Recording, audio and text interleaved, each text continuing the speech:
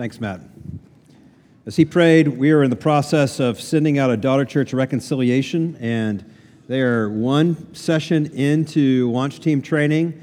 And if you are interested at all, you're not too late. You can still get on board that and go check that out and participate. Matt, you'll be there this week, right? He'll be there. There's a number of folks from our church who are investigating going with that. And if you're at all interested, we encourage you to come. The training's on Thursday night, and if you want more information about that, or you want to just talk to one of the leadership about that, I'd be happy to talk to you after our service. As we've done together, we're going to read God's Word out loud, and today's sermon has a number of passages, so we're going to read this out line by line. We're not, though, going to read all the scripture references. So, are you ready? Find your bulletin or look on the wall behind me. 3, 2, 1, go. I was distressed for you, my brother Jonathan.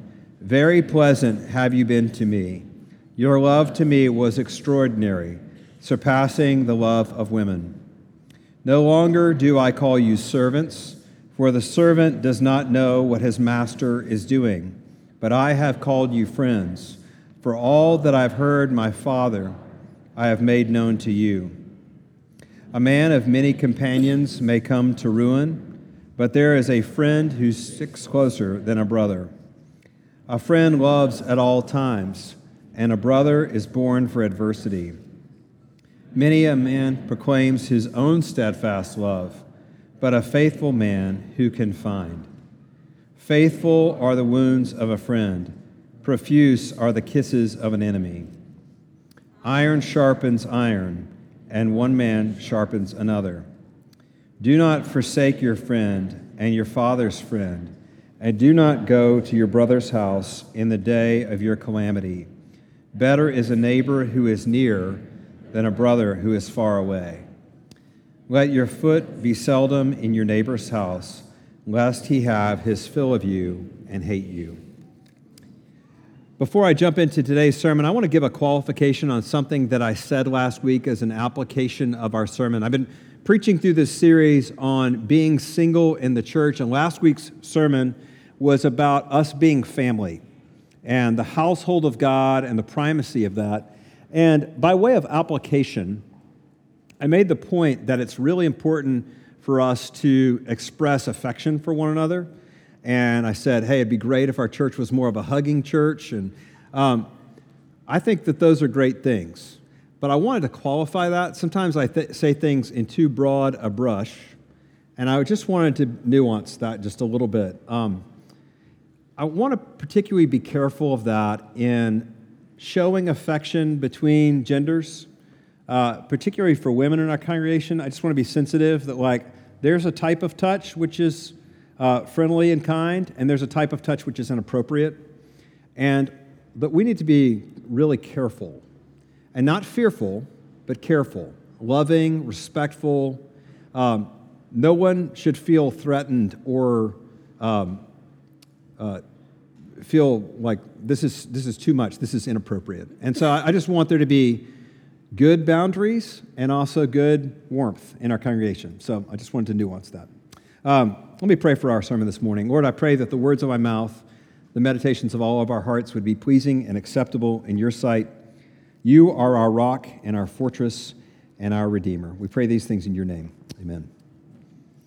Last year, a new romantic comedy came out starring Rebel Wilson called Isn't It Romantic? But this rom-com was actually a satire. It was a parody of rom-coms. Now, so Rebel Wilson plays a woman named Natalie, who's a cynical woman living in New York who calls romance and romantic comedies, quote, unhealthy, unrealistic, and toxic, especially for women. But then she wakes up to find herself living in a rom-com world. So everything looks like it's been filtered through an Instagram filter. She wakes up in her apartment that was really small. Now it's suddenly 5 sizes too big. She wakes up in full hair and makeup. There's music everywhere all the time. She's walking down the street, and handsome men who look like Liam Hemsworth can't take her eyes off her. People in the street are far too friendly. There are even 2 choreographed dance musical numbers that she finds herself stuck in. And she describes this new world, now he describes her new rom-com world as the Matrix for lonely women. But the movie is satirically making a point that maybe romance isn't the answer to our need for intimacy. The hole in Natalie's life is not filled by having perfect hair or dance tunes. It's the need for someone to know her and love her. It's the need for intimacy, and that romantic comedies, they don't really answer that. So we're in a 6-week series called Single Like Jesus, on being single in the church. And we're exploring these 6 myths of being single. And here's where we've been so far. We've said, myth number 1, being single is weird. Myth number 2, being single requires some superpower or special calling. Myth number 3, last week, being single means no family. And today we're looking at this one. Being single means no intimacy. I want to examine that myth because in today's world, it has become sort of an unquestioned assumption that being single, biblically so, being celibate, honoring God in those ways means that intimacy is absent in your life. That those are opposites, those are mutually exclusive, and I think that is very wrong. So here's my outline for you this morning, if you take notes. Number 1, rethinking the answers to loneliness. Number 2, the other F word. Number 3, the marks of true friendship. Rethinking the answers to loneliness. Now, it is no secret, this has been in lots of news outlets, saying we are in an age of unprecedented loneliness. That people feel lonely in staggering numbers right now. In fact, the global health company Cigna did a huge study, a huge statistical study, and they looked at the issues of loneliness in our country as a health risk. And here's some of the data they collected. They said 46% of Americans report they are sometimes or always feeling alone or left out. 27% of Americans rarely or never feel as though there are people who really understand them. 43% of Americans sometimes or always feel that their relationships are not meaningful or that they're isolated from others. 20% report that they rarely or never feel close to people or feel like there's no one they can talk to. They found that Americans who live with others are less likely to feel lonely, but that is not true if you're a single parent. The numbers are much higher for those who are single parents.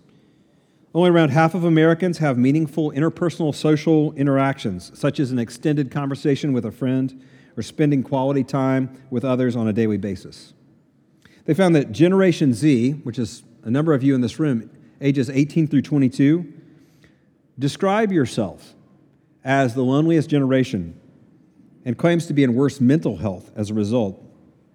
And they found that social media is no predictor, that the numbers for those who are heavy social media users and those who never use social media are almost the same with regard to loneliness.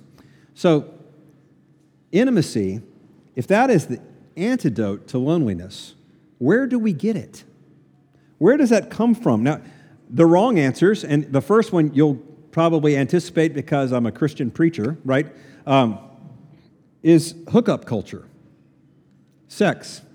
You know, we live in a hookup culture, which means it's actually very easy to have sex with someone that you barely know or have just met. There are apps on your iPhone to help you do that. But it is a huge error to confuse that with intimacy. Think about this. Sexual union is designed by God to deepen intimacy, to express intimacy in a covenant relationship under God. That's what He designed it for. That's what it's for. And this is why generations before us, and this comes from older translations of the Bible, use the word knowing someone as a euphemism for sex. There was something that expressed intimacy, but didn't give it. It didn't produce it. It's possible then to have lots of sex and no intimacy. But you expected I was going to say that, right? Like, this is the church, that's the Christian answer, that's what I'm supposed to say. But here's the churchy answer to this, and this is why this is also a problem. I talked about this a little bit last week, the idea of the Christian soulmate. Christian Mingle, in their About section on their website, advertises their website this way. This Christian Mingle is the ideal place for Christian men and women to find friends, dates, and even soulmates. Or maybe you have heard or said these things to other people. God has someone special for you just out there, waiting for you to discover who that is. Make sure you wait for the one. Don't settle. All of that is some kind of weird mashup between romantic comedies and Calvinism. That is nowhere in the Bible, as I said last week. Nowhere in the Bible are we promised there is a soulmate for every person. Now, I want to take that another step today. I want you to understand how that does damage. Because what that communicates, if you've ever heard that or assumed that, is that you are incomplete without the other person who is going to make you whole. Somehow there's one other person in the world who can say, you complete me, right, and make you whole, a whole person. And, we end up, that's not in the Bible, it sounds good, it's not true, and that is way too much freight to put on any relationship. I mean, those are crippling pressures that you put on a relationship. Now, where does that come from? Here's where I think that comes from. Genesis 1 and 2. Genesis 1 and 2, that marriage is somehow the answer to loneliness, that being single is the cause of loneliness. But here's the question, is that true? Is that true biblically? The answer is no, not really. The Bible doesn't ever say marriage is the answer to loneliness, being single is the cause of loneliness. And, perhaps you're thinking, well, wait a second, wait. Didn't God say it's not good for man to be alone before the fall, before the creation of Eve? And of course, yes, he did. But he was stating a fact. I want you to hear this. He was stating a fact. He was not talking about how Adam felt. Adam enjoyed perfect fellowship, perfect face-to-face communion with God in a place of incredible, perfect comfort. Adam, apart from God telling him, had no idea that there could be another, that there was something deficient or lacking. It was God's idea, not Adam's like, I'm so lonely. No, God's idea to create another. See, maybe God's statement here is not surprising. After all, God created human beings in his image. I heard a counselor say this recently, Adam Young. He said this, we're made in the image of a community, a God who is three in one. We're made in that kind of relationship. So God is saying, yes, it is not good for Adam to be alone, but it doesn't follow. It doesn't immediately follow that marriage is the answer for all of loneliness or that singleness is the cause of that. It can be part of an answer, but no soulmate is promised to fill that gap. And no soulmate can fill that space. So consider another way. If marriage were the answer to loneliness, why is there no marriage in heaven? Why is that? Here's the summary. Marriage is not an answer to, not the fix to loneliness, and singleness is not the cause of loneliness. Rather, the Bible gives us something that is probably so simple that you may want to throw a chair at me this morning. Here's the other F word, friendship. It's so basic, so obvious. You're like, really? In 2 Samuel 1:26, we read how David mourned the death of his close friend Jonathan. Now, these two should never have been friends. Humanly speaking, they should have been mortal enemies. David, next in line to the throne. Jonathan, the son of the king. Both men were on the direct collision course for that throne room. And yet, over their lifetime, David describes Jonathan in such intimate friendship terms. And here we read in 2 Samuel 1 of David mourning over Jonathan's death. And listen to these words. He said, I am distressed for you, my brother Jonathan. Very pleasant have you been to me. Your love to me was extraordinary, surpassing even the love of women. Now, let's be honest. Hearing those words, Many people roll their eyes. I mean, today it seems almost impossible for somebody to read those words out loud without assuming that David and Jonathan were enjoying a sexual relationship. I mean, isn't that what you sniff off this passage? A lot of people do. Like, this is a gay relationship. Am I the only person who's ever heard that before? Okay, thank you. You're all awake this morning, right? I just want to make sure, right? But that is neither necessary nor is it even likely. That tells us more about where our culture is. I mean, if you read through 1st and 2nd Samuel, you'll discover that David's relationships, at this point he has 3 wives, and his relationships with women were far from simple. They were very complicated. And by comparison, he found his friendship with Jonathan something easy, something that was delightful and actually not hard for him by comparison. See, our culture just assumes intimacy and sex are pretty much the same thing. We've collapsed those into one. And so we can't conceive that there's such a thing as intimacy of friendship here without something going on between David and Jonathan. They must have been gay. There must be something going on here. We don't have this category anymore of deep friendship between two people of the same gender.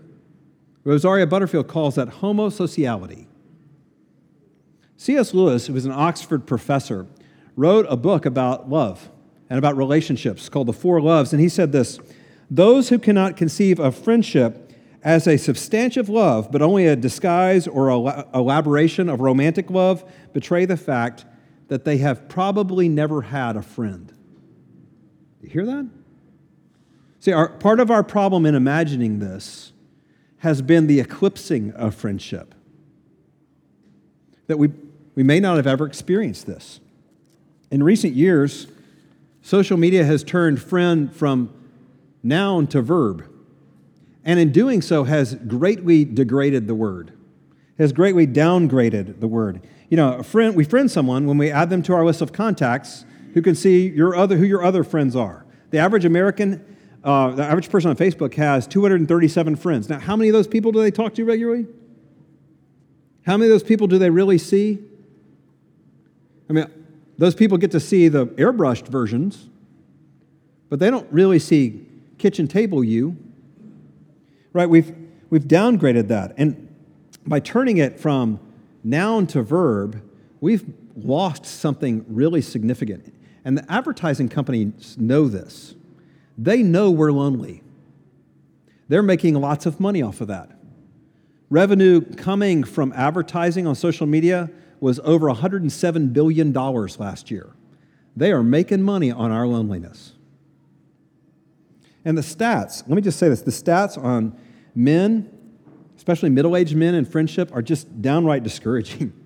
There have been numerous studies showing how hard it is for men to make friends and keep friends.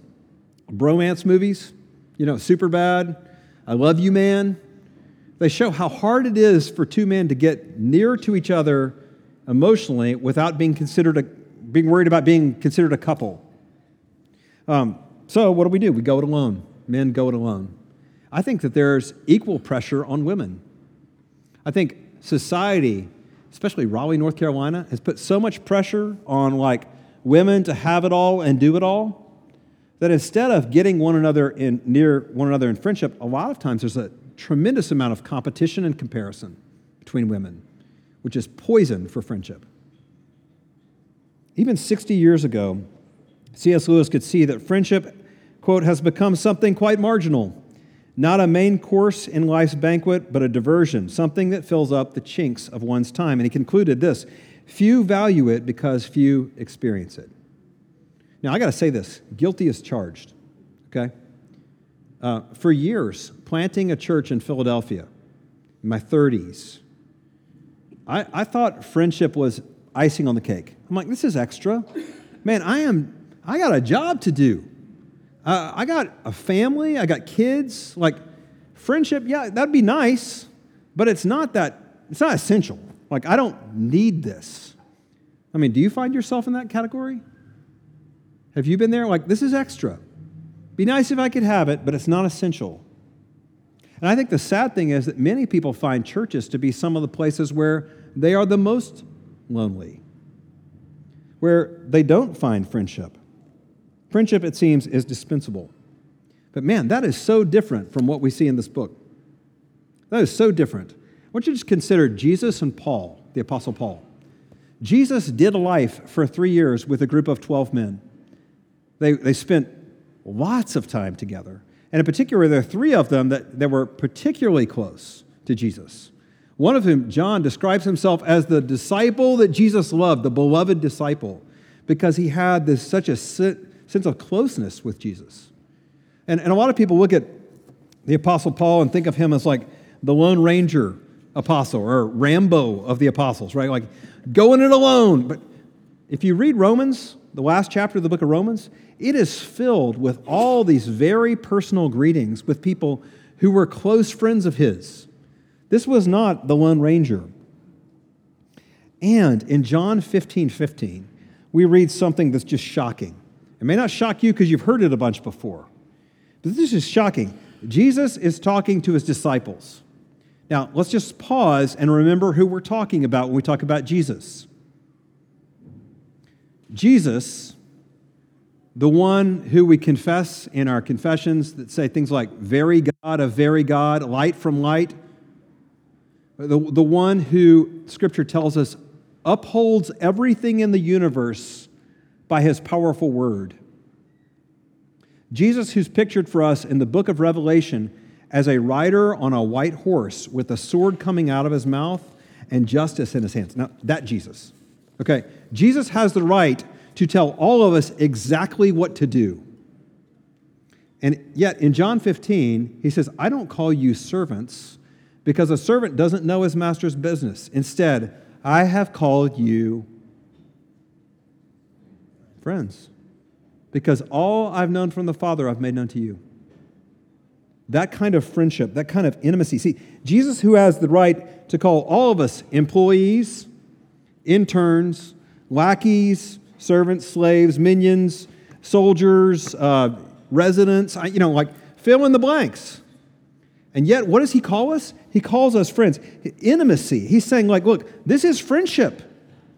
This is intimacy. It's being deeply known and deeply loved. And he even puts more flesh on this. He takes it up a notch. In that same passage, 2 verses before, he says, I don't call you servants, I call you friends. He tells us how his is a costly friendship. Jesus told them, greater love has no one than this, that someone lay down his life for his friends. Right? You have a lot of pseudo-friends. I have a lot of pseudo-friends.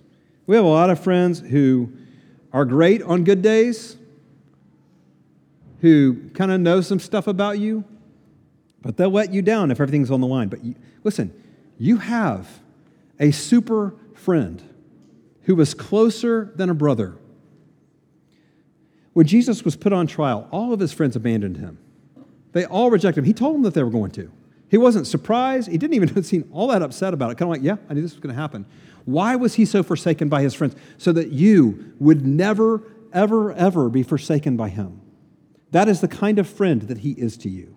He will never leave you. He is a true friend, the perfect friend. C.S. Lewis says this is how two friends become friends. They may not have a lot in common, but they sort of bump into each other and go like, what? You too? I thought I was the only one. And they find they have that in common. This is what you have in common with Jesus. You know what you have in common with the Lord Jesus? The things you worry about. Because those are his concerns. Your future.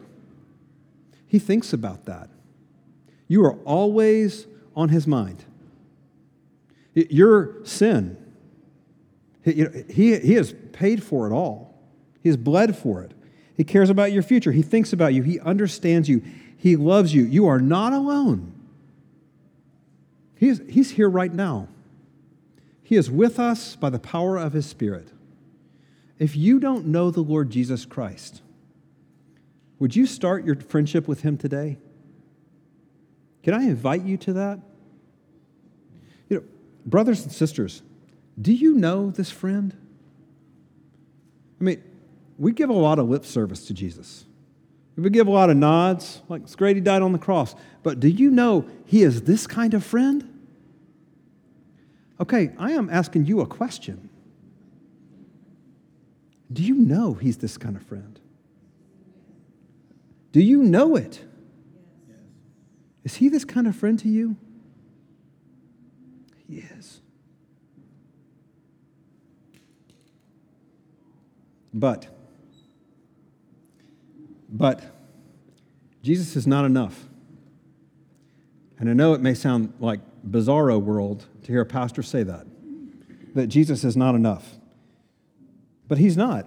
We also need friends. He has designed us for in the flesh, skin and bone, coffee drinking together friends. He's made us like this. So I want to look at the marks of Christian friendship. Remember Adam? I talked about it earlier. Alone in the garden before Eve was created. In his book, Intimate Allies, Dan Allender, a Christian counselor and psychologist, makes this observation. He says, when God said, it is not good for Adam to be alone, and he made Eve, he was demonstrating something profound. You and I are made for relationships. We're made for relationships. Here's how Allender says it, much better than I could, so I'm going to quote him. He says, God does not exclusively fill the human heart. He made humankind to need more than himself. The staggering humility of God to make something that was not fully satisfied in him alone is incomprehensible. Amen. The implication is not, therefore, marriage is what's in view. No, it's much more fundamental than that. It's much more basic than that. Relationship is what's in view. Relationships are what's in view. You were designed pre-fall for skin and bones relationships with other people. You need friendships. It is not an extra. So let me be very explicit about the application of this. Your spouse, if you are married, yes, should be your best friend. That's something to really strive for, but not your only friend. Not your only friend. There's something I see in the South, particularly among men, where this is a fatal problem. Many men are only emotionally connected to a wife and nobody else. And as I said earlier, that puts a tremendous amount of pressure on a marriage. One person cannot be your everything. That is really unbiblical and it's really unfair. You need friends. And the book of Proverbs shows us, we're going to walk through this, it says that we cannot live wisely in this world without friends. So it shows us the marks of Christian friendship. And I'm going to walk through 6 of these. Very, very brief, but I want to lay these out before you. Proverbs is good for this. First, friendship is voluntary.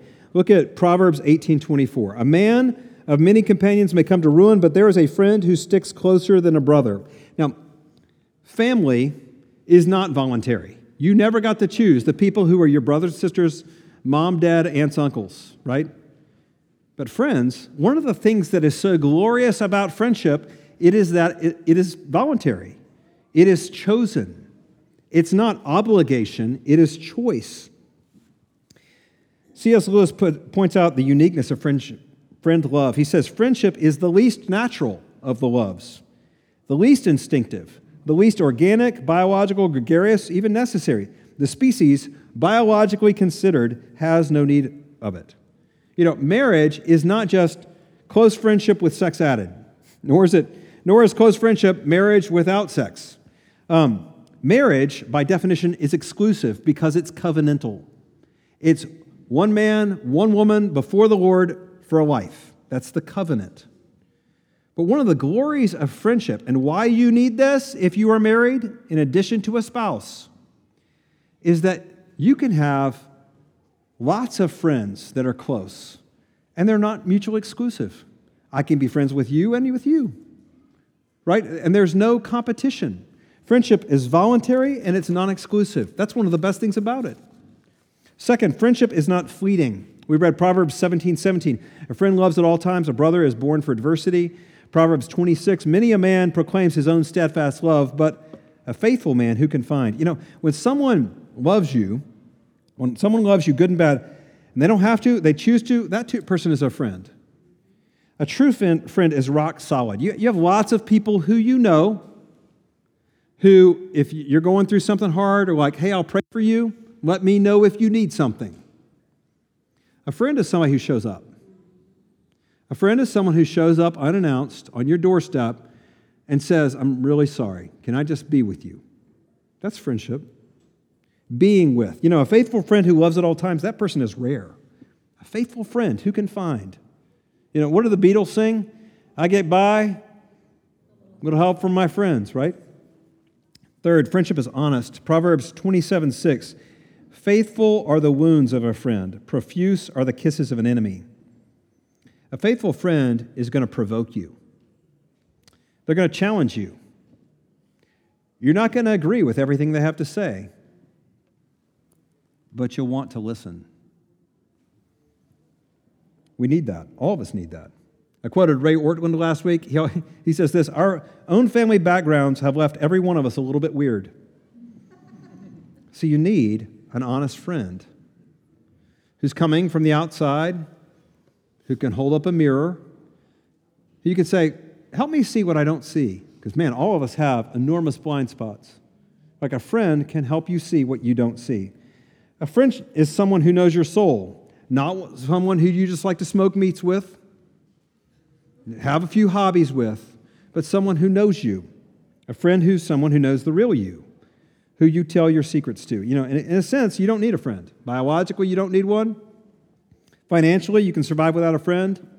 Nobody ever died for a lack of friendship. But as busy as we are, unless we make this a priority, this will always be at the bottom of the to-do list. It'll always be at the bottom. But you cannot become wise without a Christian friend speaking into your life. The wounds of a friend help you grow. Fourth, friendship is mutual. Proverbs 27:17 says this, as iron sharpens iron, so one man sharpens another. It isn't one way where one person's asking all the questions and the other person's giving all the answers. That's counseling. That's not friendship. Friendship is when two people are asking each other questions, giving each other feedback, pushing a little bit. Hey, I just want to nudge you a little on this one. I don't agree with you. See, picture a knife. One-way friendship is like a rag polishing a knife. Two-way friendship, mutual, real friendship, is like a piece of iron, like the file sharpening the knife. And there's tension, there's friction. It hurts when a friend challenges you, provokes you. Do you see, there's a difference between hurting a person and harming a person. A lot of us feel like, feeling loved, that's what I really want. But there's a difference between feeling loved and actually really being loved by another person. Right? Hurting sometimes is actually a way of helping. Jesus came and he spoke with a lot of clarity and a lot of truth, and he hurt some people. That's why they wanted to kill him. But he didn't harm anyone. A friend may cut you. A friend may wound you, all in the name of being a good friend. And if you don't understand that, you're liable to cut off or blame people in your life who get close and say something you don't like because you don't have the maturity to receive it and say, man, I didn't even like the approach, but maybe there's something there. See, if you receive it, you'll grow in wisdom. It'll sharpen you. Fifth, friendship is regular. Proverbs 27:10 says, better is a neighbor who is near than a brother who is far away. See, friendship has to be regular. It's got to be proximate. It's got to be close, not every once in a while. That's why the proverb speaks of one who is near in your life better than somebody who's far away. So those Facebook friends, those are acquaintances. Friendship requires proximity, regular contact, a weekly walk, lunch every other week, a phone call a couple times a week, not Facebook friends. And regularity is going to require something from you. It will require sacrifice. It's going to mean, if you're going to prioritize this, you're going to have somebody in your life like this, it's going to mean you don't get as much stuff done. It's going to mean you're going to get interrupted. It's going to be frustrating. But without regularity, you are not friends. You are just acquaintances. You are friendly. And remember, we're good at friendly in Raleigh, right? The person who's like, hey, we should get together sometime, that is not a friend. Friendship also, number 6, finally, is not too regular. Proverbs 25:17 says this, let your foot be seldom in your neighbor's house, lest he have his fill of you and hate you. Friends need time together, and they need time apart. So some of y'all are way too young to remember this, but Kenny Rogers used to sing, right? You got to know when to hold them. You got to know when to fold them, right? Like in heaven, one day you will have thousands and thousands of people who don't get tired and weary or irritated. They never run out of time for being together and enjoying one another, but not now, okay? Not now. There are times when your friends need a break. Enough is enough. Don't smother your friends. Like Ben Franklin used to say, guests and fish stink after 3 days. Don't wear them out. I want to say this as a pastor to you in this process. Look, being a church or even part of a community group is no means for guaranteeing friendship. We don't write on our bulletin, come find all your friends here. Nobody is guaranteeing that in a community group. Last week's sermon, we talked about what it means to be a family. We live together in community groups and practice that as a church so we can practice being a family. Like supporting each other, caring for each other, praying for each other. Those are not necessarily guarantees of friendship. You may not find friends in your community group. That's okay. We know that. Friendship is a whole nother level or step beyond what we're describing in being a family together. And it is going to be really hard. We don't know how to do this. We're in a culture that doesn't know how to do this anymore. This is something that is going to be really challenging to pursue. But all of us, married and single, young and old, all of us need to take steps toward pursuing friendship because we need it. Susan sent me this past week, and it just fit so well, even though I hate Lord of the Rings illustrations. So, in his fantasy novel, Fellowship of the Ring, J.R.R. Tolkien gives us this vibrant picture of friendship. There are these 4 hobbits, and one of them, named Frodo, is called to this really difficult task, a quest that is probably going to cost him years of his life and maybe his life. And he receives this and is like, okay, I'm committed. And he's prepared to go and do it, and his friends stop him, and they have this conversation. But as it doesn't seem I can trust anyone, said Frodo. Sam looked at him unhappily.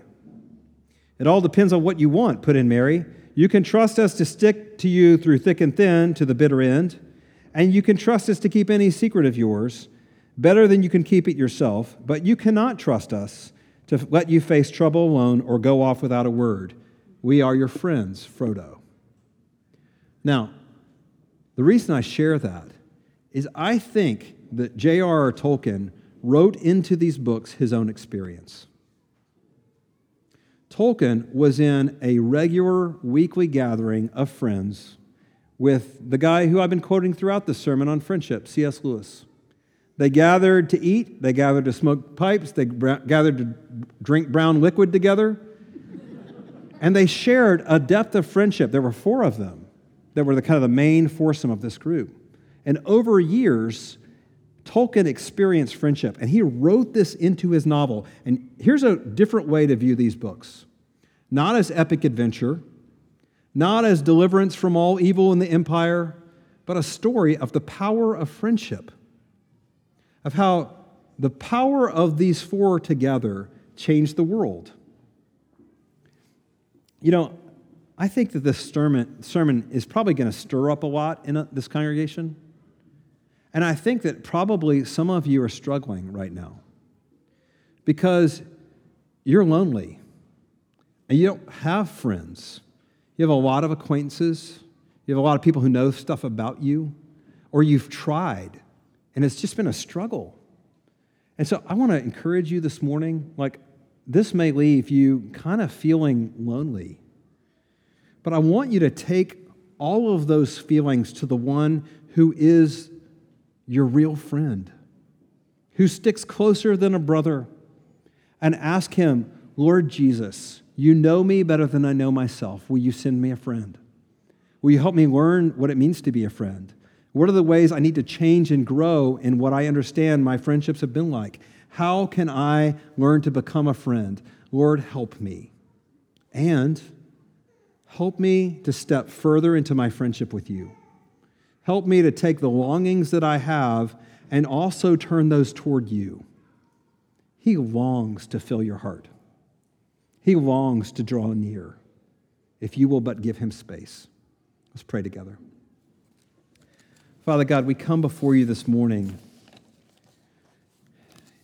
And Lord, no matter where we find ourselves, married, single, young, old, lots of friends, very few friends, Lord, each of us have a deep ache, Lord, to be known and to be cherished and to be understood, for someone to look us in the eye and really care.